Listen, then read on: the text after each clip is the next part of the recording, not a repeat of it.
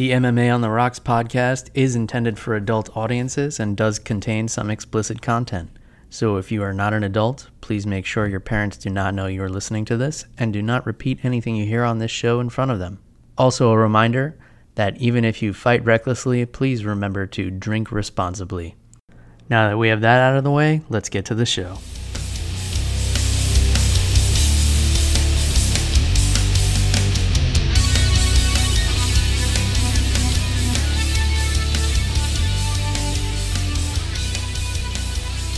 All right, happy Sunday, everybody. Welcome to MMA on the Rocks. In the post-mortem of UFC 201, a very exciting card, a night of underdogs, I'm here with my good buddy, Jeff the Animal Wilson. Jeff is now the most consistent guest on the show, as he has been the only guest on the show. How you doing, Jeff? Bill, I'm awesome, and I just want to give you a shout-out on your humor. So I'm happy to be here. And, Bill, let's get right into it. I want to talk about a prelim fight, the main event of the prelims, I guess you'd call it. And it was Nikita Krylov getting, I believe, against Ed Herman. Yeah. And he got such a killer head knockout. To me, it looked like it was out of nowhere. It was towards the end of the second round in an exchange, and he just landed it out of nowhere. And Ed Herman dropped like a sack of potatoes. Yeah, I mean, he was dead. I'm pretty sure his heart might have stopped. Ed Herman not looking so great, and I brought this up in the last episode. Ed Herman's one of those guys who is so hot and cold, and he seems to have 9 lives. Every time you think the guy's UFC career is over, he comes back with some spectacular finish or, a really solid performance, but not so much last night. Yeah, it was not... He looked a little tired, like it was a little too much for him. But, I mean, up until the knockout, Krylov looked pretty dominant. He didn't seem to have too many problems. Yeah, I'm very impressed with Nikita Krylov. Definitely a high-profile fight for him. An exciting fighter. I'm looking forward to seeing him fight again. And Ed Herman, I don't know how much more he can take. I mean, this guy has been in some wars over the years. He's dished out a lot of punishment, but he's taken a lot of punishment. So, I don't know. What are your thoughts on that? I think you're right. I think he might be at the tail end of his career just because he's taken so many beatings. He's a fun fighter to watch for sure, but I think it might be time to hang up the gloves soon. Yeah, definitely. At least maybe take a step down in competition, bow out of the UFC. There are some interesting fights for him at Bellator and elsewhere. I would still tune in to see an Ed Herman fight, but seeing him against elite fighters like those that exist in the UFC, I think his time has passed for that. Before we get too deep into this card, though, I want to talk a little bit about the On the Rocks aspect of the show. So what we're sipping on today is some Tullamore Dew Irish whiskey. So how are you feeling about this, Jeff? Okay, so Bill, I've expressed to you that I'm not like an expert or anything on booze, but I do enjoy drinking it, especially if you're not going to charge me anything for drinking it. But the Tullamore Dew, I liked it. It was a little bit harder than the Hudson Bourbon we had a few weeks ago. Sure. But I enjoyed it. It wasn't too bad. It was smooth, but the aftertaste was a little rough. A little rough. Yeah, so you're a Jameson guy, right? Yes. Yeah, so I equate Tullamore Dew to a Jameson. They both kind of have that rough finish, but it kind of has like a little bit of vanilla notes. Now, you said it's a little rougher than the Hudson Baby Bourbon we drank a couple of weeks ago. So a bourbon is usually aged in wood or oak barrels, which kind of mellows the whiskey out and gives it a natural mellowness. I'm pretty sure that's not a word, but it mellows it naturally. So Irish whiskey is typically distilled in more metal containers. So you get more of a genuine whiskey flavor with Irish whiskeys, whereas bourbons and American whiskeys are altered a little bit with that wood and oakiness. So, it's a personal palate kind of thing. I enjoy all varieties of whiskey personally. But Tullamore Dew, I would definitely equate it to like a Jameson. I think it's a little smoother than a Jameson. And again, Jameson is one of those things in America that we enjoy as a shot. You know, a shot of Jameson. Some people like to do those disgusting pickleback shots. You ever do one of those? No, I don't even know what a pickleback shot is. Okay, so a pickleback shot is a 3/4 Jameson and then a splash of pickle juice. That sounds disgusting. Yeah, it's absolutely horrifying. But, in college campuses and fraternities, they're actually drinking this stuff. I don't eat pickles. The taste is disgusting to me. So the thought of tainting or ruining a perfectly good whiskey with pickle juice really grosses me out. So that's making this Tullamore Dew taste a lot better to me. The fact that there's no pickle juice in it? The fact that there's no pickle juice in it. But yeah, I think it's delicious. I prefer to sip it on the rocks, of course. But it can definitely be done as a shot. It's definitely a higher quality whiskey. So taking it as a shot might be a little bit wasteful. But like I always say, drink it however the fuck you want to drink it. So let's jump back into this card, and I want to rewind a little bit. I know you didn't see the entire card, but early on the prelims was a guy named Wilson Hayes who fought Hector Sandoval. Now, Wilson Hayes was supposed to fight your boy, Demetrius Mighty Mouse Johnson, on this card. I'm not exactly sure what happened there, but Mighty Mouse had to pull out for some reason. Now, Wilson Hayes, you got to give the guy credit because he was supposed to fight for the title in the co-main event on this card. Mighty Mouse pulled out, and he decided to still take a fight buried on the undercard, which is very risky because, you're up for a title shot. He could have very well waited to fight Demetrius for the title, and nobody would fault him for that. I know I definitely wouldn't, but at the same time, maybe nobody would fault him for that because nobody knows who he is. Probably not to his benefit to have taken the fight, but I'm glad he did. Did he win or lose that fight? Like we said, I didn't get a chance to watch the whole thing. He won in very impressive fashion. He snatched a rear naked choke, a very, very vicious, strong rear naked choke. I posted a GIF on Twitter of a dog snatching a stuffed animal bear off a table because that's the way it felt when Wilson Hayes grabbed Hector Sandoval's neck and just almost ripped his head off of his body. Nice. But I'm glad you bring up the fact that that taking the fight was risky for him, because what happens if he loses? Not only does he lose his title shot, he loses a couple spots on the rankings as well. Yeah, and especially given the fact that not a lot of people know who this guy is unless you follow the sport very closely. So the fact that he got the title shot in the first place speaks to, one, there's nobody in this flyweight division right now, and definitely nobody who deserves to be in there with Demetrius Mighty Mouse Johnson. He's essentially cleaned out the division. Eventually they're going to start bringing in the janitor to fight him, or the cut man, or anybody else who's around, because there's just nobody to fight this guy.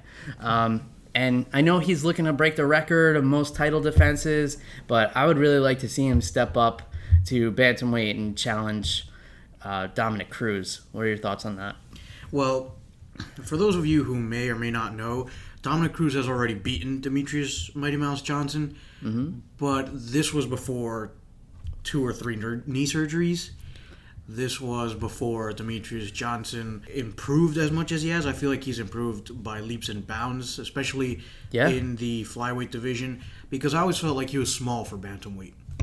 Yeah, definitely. But he's also seems like a big fish in a small pond at flyweight. So we'll see what happens there. After seeing Wilson Hayes' performance, I'm excited to see him fight again. I'll move on up the card a little bit, and I'll go over this quickly. Anthony Hamilton had a 14-second knockout over Damian Grabowski. This was a heavyweight fight, and Hamilton just barreled through him and knocked the fuck out of him. It was one of the more impressive knockouts on the card. I don't believe they re-aired this. This was on Fox Sports 2. So it was a very early prelim, but Anthony Hamilton looking like a monster. So a little more excitement. And both of these guys in their upper 30s, which seems to be a requirement for the heavyweight division these days. Yeah, I don't see any super young heavyweights coming up except for that French dude who fought recently. Ngannou? Yes. Yeah. But he hasn't fought against any big names yet. Yeah. So we still have to see if he's a joke or the real deal. But I agree with you, Bill. A lot of the heavyweights seem to be getting older. Frank Mir, Alistair Overeem. Yep. They're top guys, but they're not young guys. Yeah. If you look at the top 10, I mean, the youngest guy in the top 10 has to be Stipe Miocic, the champion. And he's not even a spring chicken himself. It's starting to seem like the heavyweight division, you can equate it to running for president. You got to be at least 35 and have so much political experience to even be a contender in this division. Unless you're Donald Trump, of course. Yeah, well, let's not go there because this is not a politics podcast. But yeah, there are a lot of different directions we could take that. I'll jump up a little bit and I'll pass over this pretty quickly. Jorge Masvidal had an exciting fight against Ross Pearson. Now, these are two guys that I respect the fuck out of because they're always game fighters. They're both so tough. Ross Pearson just fought a couple of weeks ago at the Ultimate Fighter finale. And to jump in there on 3 weeks' notice against a guy like Jorge Masvidal, who's such a game fighter, you know, props to Ross Pearson. Masvidal did get the nod in this one, unanimous decision, but a solid fight. And Masvidal is one of those guys who, you know, he's dropped, I think, 3 out of his last 4, but all split decisions to top contenders. What are your thoughts on either one of these guys? You hit the nail on the head. They're both awesome fighters. I love watching Ross Pearson go to work. Unfortunately, he's had some bad luck. He hasn't won too many fights recently. And the same for Masvidal. So I feel like a win for either of them was a good win. Unfortunately, I did not get to watch the fight. But like you said, both of these guys are super exciting. So there's no doubt in my head that it was a good fight. Yeah, definitely a scrap worth checking out if you want to go back on Fight Pass or something like that. That was definitely a good one. Another fight I want to touch on was kind of I guess an odd fight. A lot of people, you know, I was live tweeting this fight last night. A lot of people were really confused by this one, and that was Ryan Benoit against Freddie Serrano. And Benoit, a stand-up guy, Serrano, a jiu-jitsu guy. And at one point, to get it to the ground, Serrano did like a fucking somersault on the ground in front of Benoit. But he wasn't like... It wasn't like a rolling heel hook attempt like Rory McDonald tried to do on Wonder Boy. He just did like a kindergarten kid in gymnastics class somersaults, like rolling towards him, and didn't even make contact. And Benoit's just standing there looking at him like, "What are you doing?" Okay, this is what I gotta check out. But I believe on the last episode you brought up Ian McCall. Was he supposed to be on the card as well? Yeah, Ian McCall was supposed to be on this card. He was supposed to fight Justin Scoggins, which I was actually looking forward to. That would have been a brawl and a half.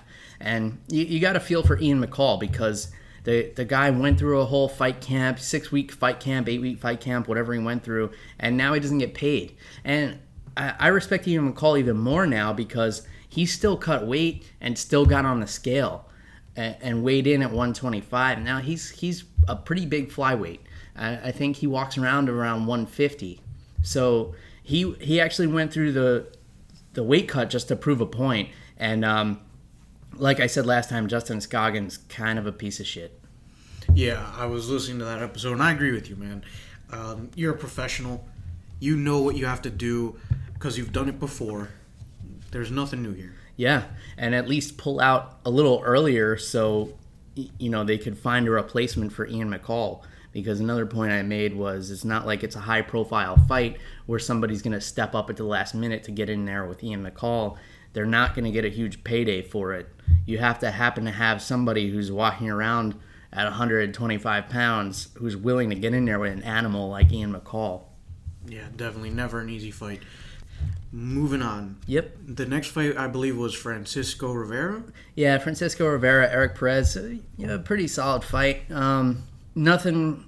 I mean, these guys slugged it out. It was a pretty good war, but, you know, nothing really nothing really jumped out to me about that fight. But what did jump out to me was a huge upset in Jake Ellenberger versus Matt Brown. Now, I know this is where you started to tune in. Give me your thoughts on this fight. Okay, so I thought that Jake Ellenberger, I apologize, was on his last legs. Yeah? We have talked about this before off the podcast. Yeah. Where I thought that Matt Brown had this in the bag. Yeah? I thought Jake Ellenberger was on a skid. But boy, oh boy. Bill, tell me what happened, because I am still in disbelief. Yeah. So what I had kind of predicted was that, like you said, Matt Brown had this in the bag. But if Ellenberger were to win this fight, it would be early on.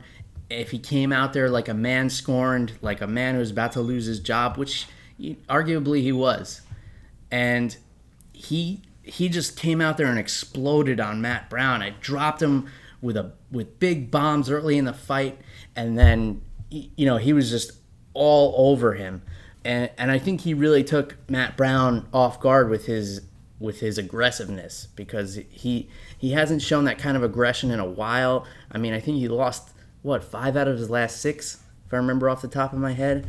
Let me hear your reaction to this.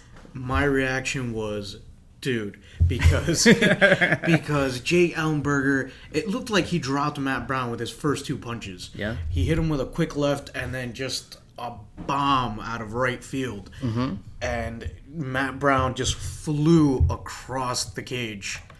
And Ellenberger just swarmed him. I was super surprised, just because it looked like Matt Brown, he's a taller guy.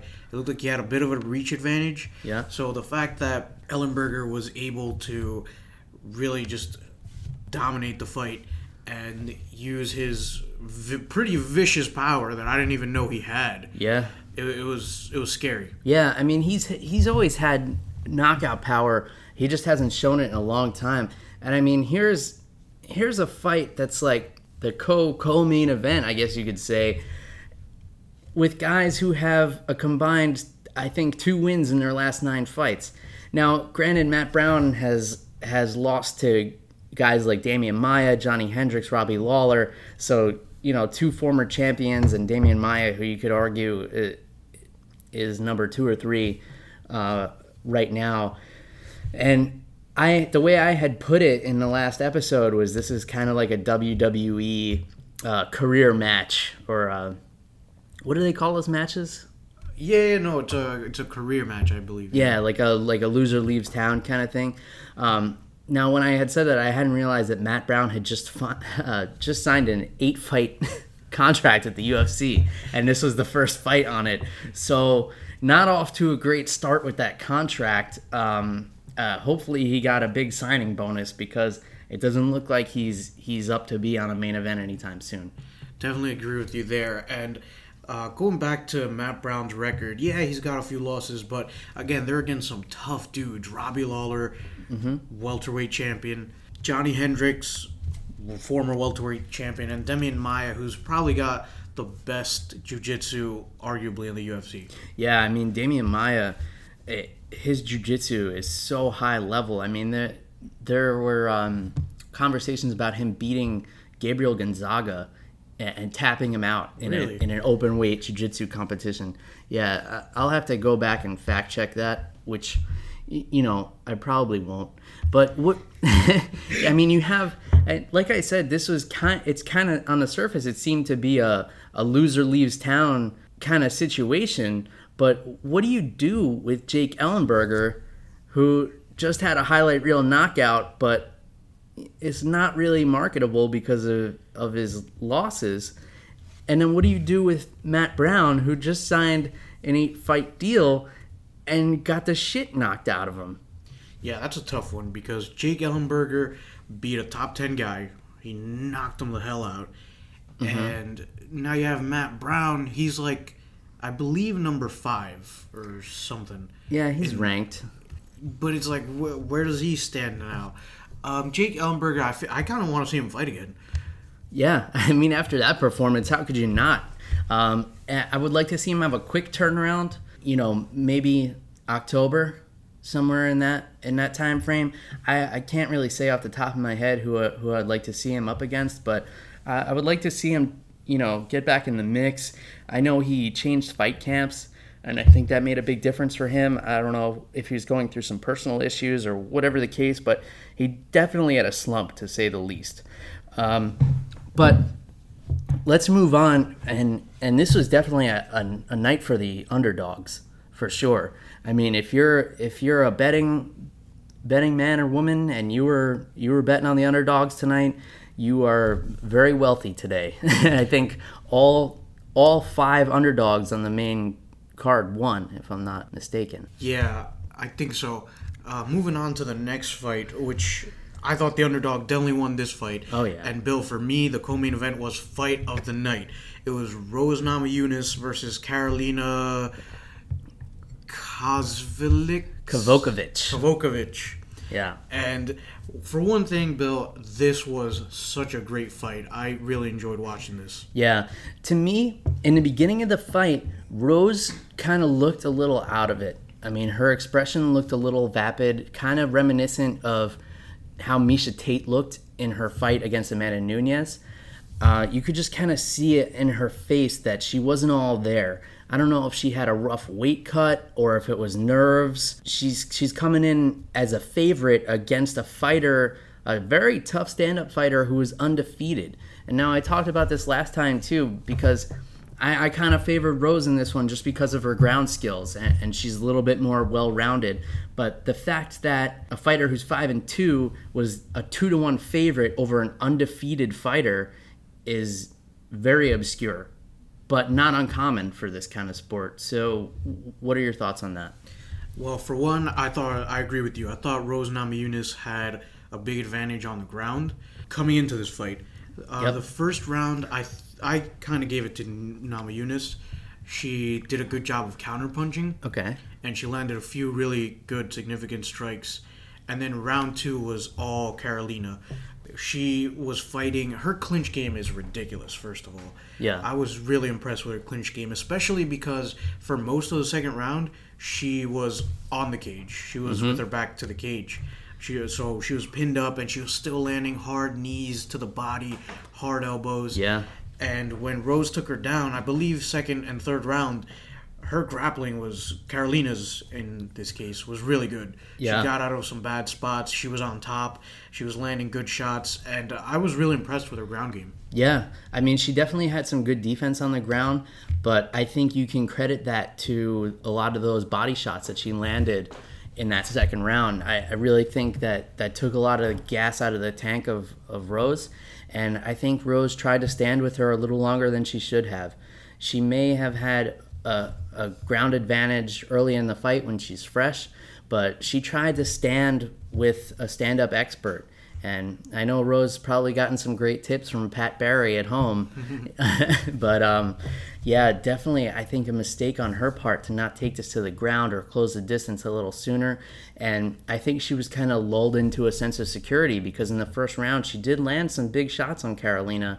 And I think she kind of took that for granted and got away from her game plan a little bit, or what her game plan should have been, which should have been to close the distance, dirty box with her, try and get her to the ground and control her on the ground and land some big shots there. Yeah, and going back to that fight, in round 3, Rose Namajunas looked like she was done. She got shut down in every aspect of the fight, on the ground, standing up. It looked like Karolina just had more in the tank.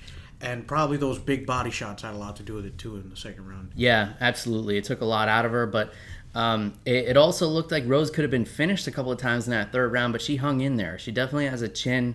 She's definitely a tough, gritty fighter. I really love her fighting style, and I'm looking forward to seeing her back. But it looks like, in a strawweight division that's essentially been cleaned out by the champion, it looks like we're going to have an all-Polish title fight going on here with Karolina Kowalkiewicz versus Joanna Jędrzejczyk in the spelling bee nightmare of title contentions.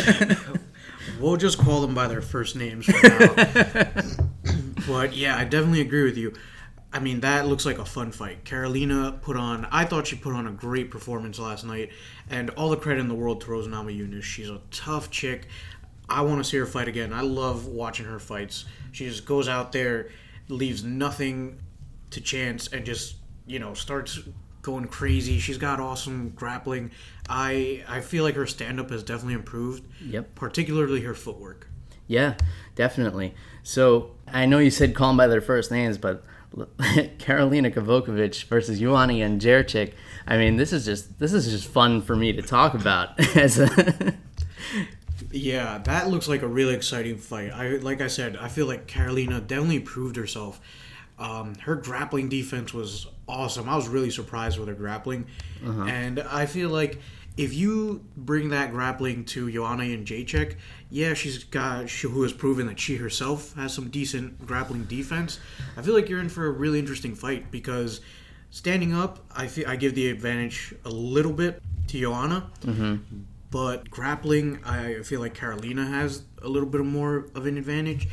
But they're both Muay Thai fighters. Yeah. So it's really exciting to watch. Yeah, I would definitely give a huge advantage in the stand-up to Joanna just because her finishing ability is definitely proven and tested. I mean, she's gotten in there and finished girls in devastating fashion, whereas it seems like Karolina has some difficulty putting girls away. And, I mean, she came in a 2-1 underdog in this fight, which makes no sense because she was undefeated. And I think it goes, again, and I know we've talked about this before, but marketing fighters is very difficult. Fighters who have a great story are always going to be favored. And Rose comes from a tough background. I know she grew up not in the best circumstances. She's got the whole thug thing going on, and she's dating or married to Pat Barry, who's another famous mixed martial artist and kickboxer. So and she's well spoken and she tells a good story. Her embedded episodes were a little bit better than Karolina's. She's got like a cool story about training and she's training hard, and you look at Karolina's embedded and she's like, I bought some cookies because I like cookies. and that was it's a very difficult fighter to endorse, and she doesn't have like the highlight reel knockouts or anything. So as a fighter, Rose is much more marketable. Personally, I would like to see her next have a rematch with Carla Esparza, who, as I'm sure you remember, she lost to in the Ultimate Fighter finale. I just feel like that would be a great fight. Carla's coming off a win and Rose is coming off a high-profile loss. That's an interesting fight to me, and I would like to see that. What are your thoughts? Yeah, I definitely agree with you. I would love to see that again. Carla Esparza, yeah, she won her last fight, but before that, she got destroyed, just picked apart by Joanna Jędrzejczyk. Yep. So I would love to see her and Rose go at it again, but I feel like if they did go at it again, the result would be the same. I feel like Carla Esparza would. Okay. But I don't think she'd be able to finish Rose. I think it would be a decision. All right, interesting. So let's move on, and I'm going to let you have your moment of glory here because you called this one. You said that Tyron Woodley would win in devastating fashion and have a glorious victory. I didn't necessarily disagree with you, but, the fan in me was pulling for Robbie Lawler because I'm such a fan. But go ahead, Jeff. I'll let you rub it in. Yeah, so the whole build, like the 2 or 3 days before UFC 201, I kept texting Bill Dunn that I was going to be away. And I was just like, I just hope I'm back in time to see Tyron Woodley's glorious victory over Robbie Lawler. Mm-hmm. Now, Bill, I can't take anything away from Robbie Lawler. He's been such a fun champion to watch. Yeah. Especially at welterweight. I mean, don't get me wrong. I love George St. Pierre. He's, the saint of the UFC. Sure. But he did have his share of boring fights. You cannot say that for Robbie Lawler. Yeah, I mean, every time Robbie Lawler gets in there, you know it's going to be a war. You know exactly what you're getting. And he's one of the fighters that I respect above most in the history of MMA, just because he's so game. He never plays it safe. He's always going for the finish. And he has the kind of style where he doesn't mind getting knocked out. He doesn't mind taking that risk to put on an exciting fight. And you will never, ever see him play it safe and try to hold guys down or hold them against the cage, even though he does have a lot of wrestling credentials. But that style played against him last night, where he seemed like a little bit too laid back, reminiscent of Luke Rockhold versus Michael Bisping, where he thought, he could just kind of lay back a little bit and find his rhythm. And Tyron Woodley did not give him that opportunity. He came in there with a thunderous right hand and sent Robbie flying. And all the credit in the world to Tyron Woodley. Considering Robbie Lawler's chin, I mean, this guy has taken so much punishment. I think he actually holds the record for most significant strikes taken in UFC history with 650 plus. Wow, that's a lot. And going back to what you were saying about his chin, yeah, dude, Robbie Lawler is battle tested, man. It's not like, his career is not a fluke. He has worked his ass off. Yep. And he is one of those guys who is just so tough, man. And like I said, nothing against Robbie Lawler. I like him. I like that he uses his wrestling in reverse to keep the fight standing. But dude, Tyron Woodley just landed a huge shot. And going back to what you were saying in your last episode, if the fight had gone into the championship rounds, I think I would have given it to Robbie Lawler. Yeah. Because like you said, Tyron Woodley, he's a really muscular guy. Yeah. And, that all that muscle comes with a price, because your body has to still get oxygen to all those muscles. Yeah, and then he's been known to fade as fights go on. I mean, we were just talking about before the podcast his last fight with Kelvin Gastelum, where it looked like two sumo wrestlers trying to run a marathon. And the longer it went, the worse it would be for Tyron Woodley. I think he knew that, and I think that's why he tried to catch Robbie off guard and came in so explosive. He kind of lulled him into a sense of security, like almost made him feel like he was going to let him feel it out for the first minute and a half or so, and then just exploded out of nowhere. And very impressive performance from Tyron Woodley. Definitely the best of his career by far, and it couldn't have come at a better time for him. Yeah, I definitely agree with you there. Tyron Woodley, I feel like he should have gotten his title shot a little sooner. He's been pretty consistent for the most part. And, I feel like Tyron Woodley is one of those guys where if he had lost to Robbie Lawler, I don't think he would have gotten another title shot anytime soon. So I feel like he had, mentally he knew that. So I feel like that gave him a little bit of an edge. And, Tyron Woodley basically went in there like he had nothing to lose. Yeah. So, he felt Robbie Lawler out for a little bit, went for a quick shot on him, but Robbie Lawler did a really good job of stuffing that. Yeah. And I like the point you bring up of him going in there like he had nothing to lose, because this has been a trend in upsets lately. I mean, we saw it with Michael Bisping upsetting Luke Rockhold, and these guys who come in here either one on late notice without a full training camp, or two, Tyron Woodley came with a 17, 18-month layoff. You have to wonder, does it speak to, are these guys overtraining? Are they sparring too much? Are they overdoing it in the gym when they lead up to these big fights? And does a long layoff or does a short notice fight help these guys? What are your thoughts on that? Yeah, that's a great question. I feel like because of the short notice or because of the 18-month layoff, there's less pressure on them mentally. Yeah. And Michael Bisping said something to that extent in an interview after he beat Luke Rockhold. He said, mentally I wasn't in the right place up until I got the title shot, but I worked on making my mind stronger. So I feel like that mental aspect is so important, and there's probably less pressure when you don't have, 8 to 6 weeks of training hard. And like going back to what you were saying about the whole overtraining thing, your body probably just feels better when you're not training like crazy. Yeah, definitely. So this has been a trend, and it's interesting. And if you're the guys who bought the UFC recently, you got to be a little scared right now, because from a marketing perspective, you don't really have a marketable champion that's consistent. Every single weight class has been a mixed bag of who's going to hold the title next, with the exception of the women's strawweight division and the men's flyweight division.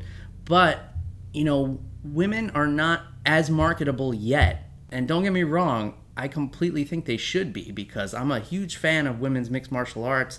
I have been for a long time, and they put on some wars, some exciting fights, but from a marketing perspective, they're not going to make the money as the other big name fighters. But I mean, you have, these big names like Ronda Rousey and Conor McGregor, and go back as far as Anthony Pettis appearing on the Wheaties box. And I know I'm going off on a little bit of a tangent here, but if you're buying the UFC and you're seeing all these titles change hands, who's going to be the face of your organization right now? Yeah, you hit the nail on the head. They don't have a Ronda Rousey now to kind of, or an Anderson Silva who just seemingly never lose.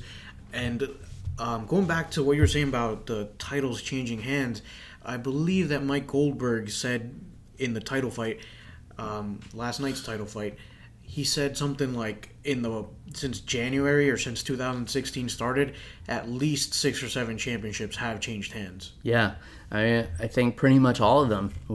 We talked about last time the state of the women's bantamweight division. It's like, who the fuck knows what's going to happen next? And this welterweight division is very interesting right now, because you would think Stephen Wonderboy Thompson would automatically get the title shot after his impressive knockout of Rory McDonald. And you and I were talking about this earlier, where we saw a video online of Stephen Wonderboy Thompson interviewing Tyron Woodley right after his fight. And he said, "Hey, Tyron, I know you're not injured. You had a first round finish. What are the odds of you and I kind of getting it on?" Now, I love Tyron Woodley's reaction. Before the title fight, Stephen Wonderboy Thompson was asked who he would prefer to face in a future title fight, and Wonderboy Thompson said, "I would want to go up against Robbie Lawler." So Tyron Woodley's reaction was, "You said you wanted to fight Lawler, so you can fight him in September, and I want to fight Nick Diaz." Yeah, and you could actually see the moment, because this was a video feed side by side, Tyron and Stephen Wonderboy Thompson. You could see the moment when Wonderboy's heart breaks, because as soon as Tyron Woodley says, "I want to fight Nick Diaz next month," you could tell Stephen Wonderboy Thompson immediately processed this and said, "Oh shit, that is a money fight. I might miss out on my title shot and have to fight Robbie Lawler right now." Yeah, and I wouldn't want to fight Robbie Lawler ever. Now, if you remember, after he lost to Johnny Hendricks, he beat the shit out of Matt Brown, and then he came back and won the welterweight title. Yep. So, don't think Robbie Lawler is just going to sit there and take it. He's going to work hard to get his title back. Yeah, I mean, Robbie Lawler probably ran from Atlanta, Georgia, back to Iowa, and is there right now in the gym hitting a heavy bag. I definitely wouldn't put that past him. He was definitely angry about that stoppage last night, which I thought was totally a good stoppage. He tried to stand up and he was stumbling, and I know he was protesting, but he was definitely out. But to get back to the Wonderboy thing, I got equally as excited when I heard Tyron Woodley call out Nick Diaz, and I'm not the biggest Tyron Woodley fan, I gotta say. You and I have talked about this at length, but I give him all the credit in the world for calling out Nick Diaz. Now, Nick Diaz comes off his suspension tomorrow, and we've talked about this. He was suspended for 5 years for marijuana after he fought Anderson Silva in 2015. That was reduced significantly to 2 years.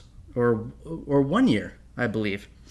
In any case, he comes off a suspension. Now, you have to credit Tyron Woodley. I mean, I know he's on a big high after knocking out the welterweight champion in devastating fashion, but to call out Nick Diaz, who's just been a caged lion for the last year or so, you have to respect that. Oh, yeah, definitely. Nick Diaz, he's so fun to watch. I love watching him go to work. It doesn't matter who it's against. Now, I'm excited for this fight, Bill. If it does happen, this is a money maker fight. Oh, yeah. I mean, you have two totally different styles. Nick Diaz is obviously the longer fighter, but they're both good on the ground. And Nick Diaz has his sick jiu-jitsu game. Yeah. I mean, this is a fight that I would pay to watch. Oh, absolutely. And especially if you couple it with Nate Diaz fighting Conor McGregor. And this was Tyron Woodley's proposal. He said, Nick, if you want to fight on the same card as your brother, here I am. Here's your title shot. I'm calling you out. This is the biggest pay-per-view of all time. Oh, yeah, definitely. Bigger than UFC 200 by far. Yeah, and I think 202 was already projected to do more pay-per-view buys than UFC 200 just because of this rivalry with Nate and Conor. Now, if you throw a title fight with Nick Diaz and Tyron Woodley into this, I'm totally sold. Wonderboy Thompson, take a seat, sit down, fight Robbie Lawler, do whatever the fuck you want to do. I don't care. I want to see Nick Diaz in there with Tyron Woodley way more than I want to see Wonderboy in there with him. Definitely agree with you there. Now, what is Diaz's record looking like? So here's the problem. Technically, he lost his last fight, which was at 185, to Anderson Silva, who is the greatest fighter of all time. Arguably the greatest fighter of all time, and he was on steroids. Now, Anderson Silva on steroids, and he only lost a decision. Now that decision was overturned. It's now a no contest. So, okay, you can kind of make the argument for Nick Diaz to get the welterweight title shot, but he also lost his last two fights at welterweight. Granted, they were against George St. Pierre and Carlos Condit, and they were, decision losses. Nick Diaz has not won a fight since 2011. Okay, so things change a little bit, but, I mean, can you ever count Nick Diaz out? No. I mean, I know that maybe the statistics don't add a big lure to this title fight. Yeah. But I don't care, Bill. I would still pay money to see this fight. Yeah, I mean, I would consider flying to see this in person. I was kind of losing interest with the Nate Conor thing just because they're going back and forth so much, and from a technical perspective, I could talk myself into thinking it's going to go a lot like the first fight, and I don't really want to see that much of it. And Conor's been kind of quiet, especially after getting choked out. But if you put Nick and Nate side by side as the co-main events on this pay-per-view, I would pay double. You could probably charge double for this pay-per-view and still break the records. From a fairness perspective, you absolutely cannot give Nick Diaz a title shot over Stephen Wonderboy Thompson. But at the same time, when I saw Stephen Wonderboy pouting last night, my initial reaction was, sit the fuck down, get out of the way. I want to see Nick Diaz fight Tyron Woodley. That's the fight I want to see. Yeah, and looking at the bigger picture here, both of the Diaz brothers, they're both both bad boys of MMA. To see both of them on the same card, this is a once in a lifetime thing, and I don't know if there's ever going to be another chance to do something like this. Yeah, I mean, depending how Nick comes back, obviously he's game, he's probably in shape, and he got called out, so that's not going to bode well with him. I'm really excited to see how this plays out. If Wonderboy gets the title shot in November like he wants, okay. and that's supposed to be the Madison Square Garden card, which I'm sure is going to be a huge card. But yeah, after hearing Tyron Woodley call out Nick Diaz, I have no interest in Wonderboy getting this title shot. I agree with you. For one, I love how Tyron Woodley just shut Wonderboy down verbally. Yeah. And, like you said, this Diaz fight looks more exciting, more tantalizing as a hardcore MMA fan. The statistics, screw the statistics. I don't care. Yeah. I want to see Nick Diaz versus Tyron Woodley. and both Diaz brothers main and co-main eventing UFC pay-per-view. Yeah, and then you have the possibility, I know I'm jumping ahead here, if Nick Diaz fights Tyron Woodley and wins, and Nate Diaz wins on the same card, and I know I'm getting into a lot of ifs and a lot of hypotheticals here, if Nate wins again, you got to give him the shot at the 155 crown. Now, Nate Diaz against Eddie Alvarez, that's a fight I would love to see. And you could potentially be talking about the Diaz brothers running a table in 2 weight classes. That would be fun to watch. That would be a really fun era in the UFC. It would. And definitely a fun marketing experience for the new owners. I'm sure they probably, whoever they are, if they're big businessmen, I'm sure they're not fans of the Diaz brothers as people, but they're definitely going to do their job in marketing fights, because that's what they've done their whole careers. They've been the bad boys of MMA, and I'm a little bit biased because I partied with the Diaz brothers in Orlando. You know, we had some drinks after Nate's victory over Michael Johnson. That might be a story for another time. Maybe when the Diaz brothers are both champions, I'll get a little more into the details of that experience. But yeah, I think overall we've been kind of spoiled the last couple of weeks with all these huge fight cards and all these great fights. Hundreds of great fights in the last month or so, between the TUF finale, UFC 200, UFC Sioux Falls, which you and I talked at length about, and then this card last night, which was just phenomenal. And it was a little underwhelming on paper, especially, you know, considering everything that happened in the past. But, you know, it definitely delivered. So now that we've been so spoiled, there's not another pay-per-view for another 21 days, being UFC 202. And I'm sure, you know, we're going to hear a lot of build-up for this with the Conor and Nate fight, and I don't want to jump too far ahead, so I don't want to get too far into it. Now, next week is UFC Fight Night 92, and the main event of that is Yair Rodriguez and Alex Caceres. So I know you have some thoughts on this. Yeah, I'm not too sure of Rodriguez's record or how often he's fought. I don't know too much about him. But Bruce Leroy Alex Caceres is a really fun fighter to watch. You know, he's had some awesome fights. His record is not great, but I feel like he's an exciting fighter to watch. I mean, he's like 12-8 or something, so his record isn't great.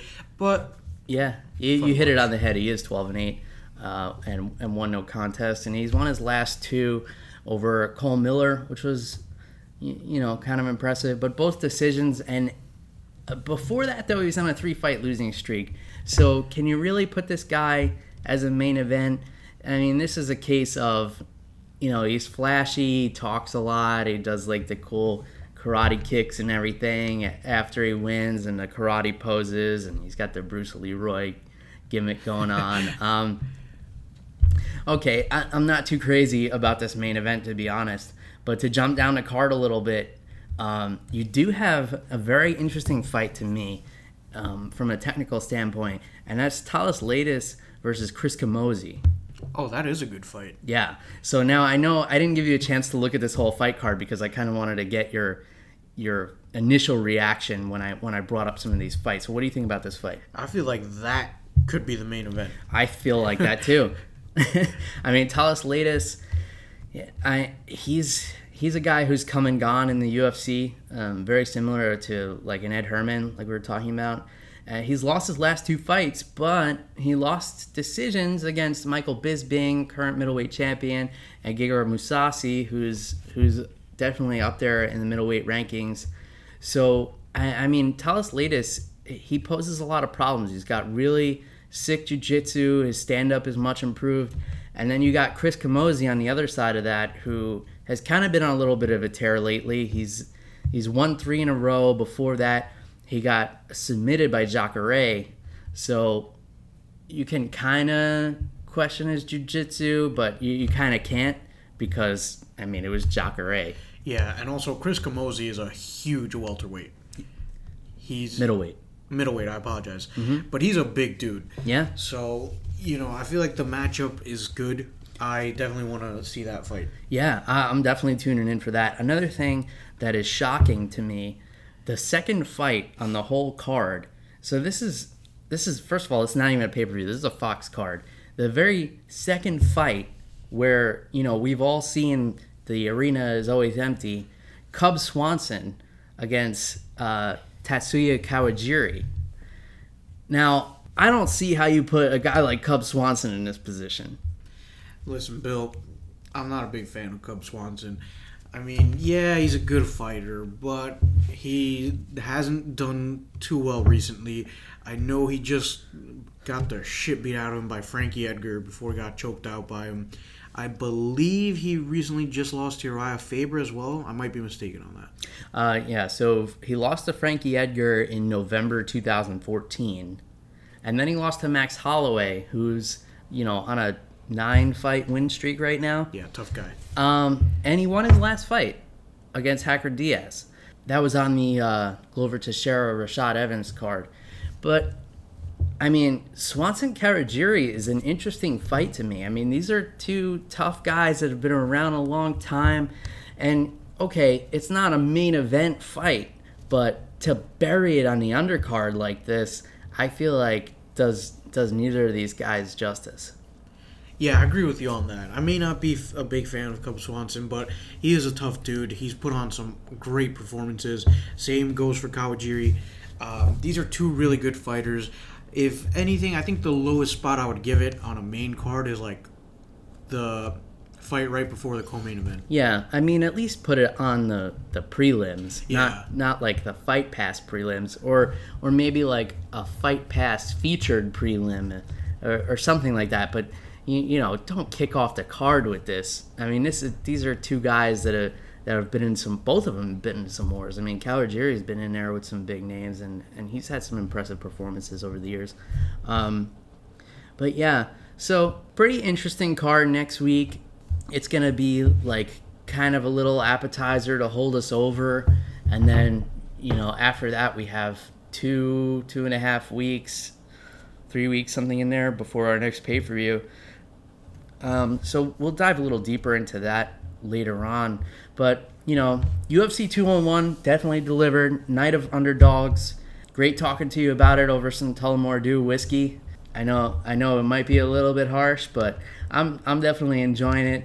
Is there any kind of culminating thoughts you have on any of this?